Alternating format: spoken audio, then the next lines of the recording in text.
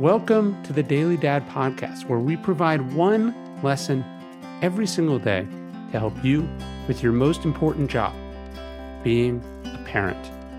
I'm Ryan Holiday, and I draw these lessons from ancient philosophy, modern psychology, practical wisdom, and insights from parents just like you all over the world. Thank you for listening, and we hope this helps.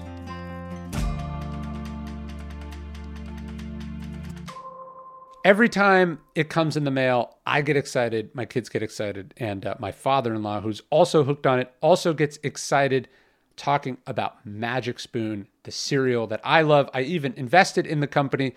Magic Spoon is healthy, delicious, tasty cereal, but you can eat Magic Spoon because it's not terrible for you. Magic Spoon cereal has 0 grams of sugar, 13 to 14 grams of protein, and only 4 net grams of carbs in each serving. Go to magicspoon.com/dailydad to grab a custom bundle of cereal and start your new year off right. Be sure to use promo code DailyDad at checkout to save $5 off your order. Magic Spoon is so confident in their product, it's backed with a 100% happiness guarantee. If you don't like it for any reason, they'll refund your money, no questions asked. Get your next delicious bowl of guilt-free delicious cereal at magicspoon.com/dailydad. Use the code DailyDad to save $5. And thank you to Magic Spoon for not only sponsoring this episode, but filling my belly with many delicious bowls of your delightful cereal. How to teach your kids to be brave. We can imagine, like all parents, he told his daughter fairy tales. He read her books. He encouraged her when she doubted herself. He told her to stand up for others and what's right.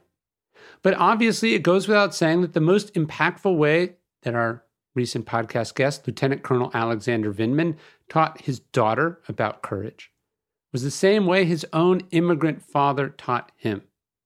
By example, by defying the president, by not being scared of the attacks from the craven and the cowardly, by sitting in front of the camera and answering the hostile questions from self-aggrandizing senators, by continuing onward as a whistleblower, even though it cost him his job, his career, and his quiet, anonymous life. You tell your kids that courage matters, that being brave is important, but have you shown them what that looks like, what it looks like to display those virtues? Have they ever actually seen you exhibit it? No one is saying that you have to go toe-to-toe with the most powerful office in the world, but you do have to take some risks every now and then.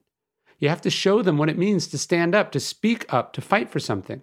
You have to show them what endurance and determination look like.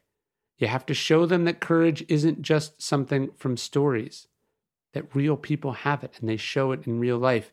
You have to show them that you have it too. This is the only way you can teach them to show it themselves.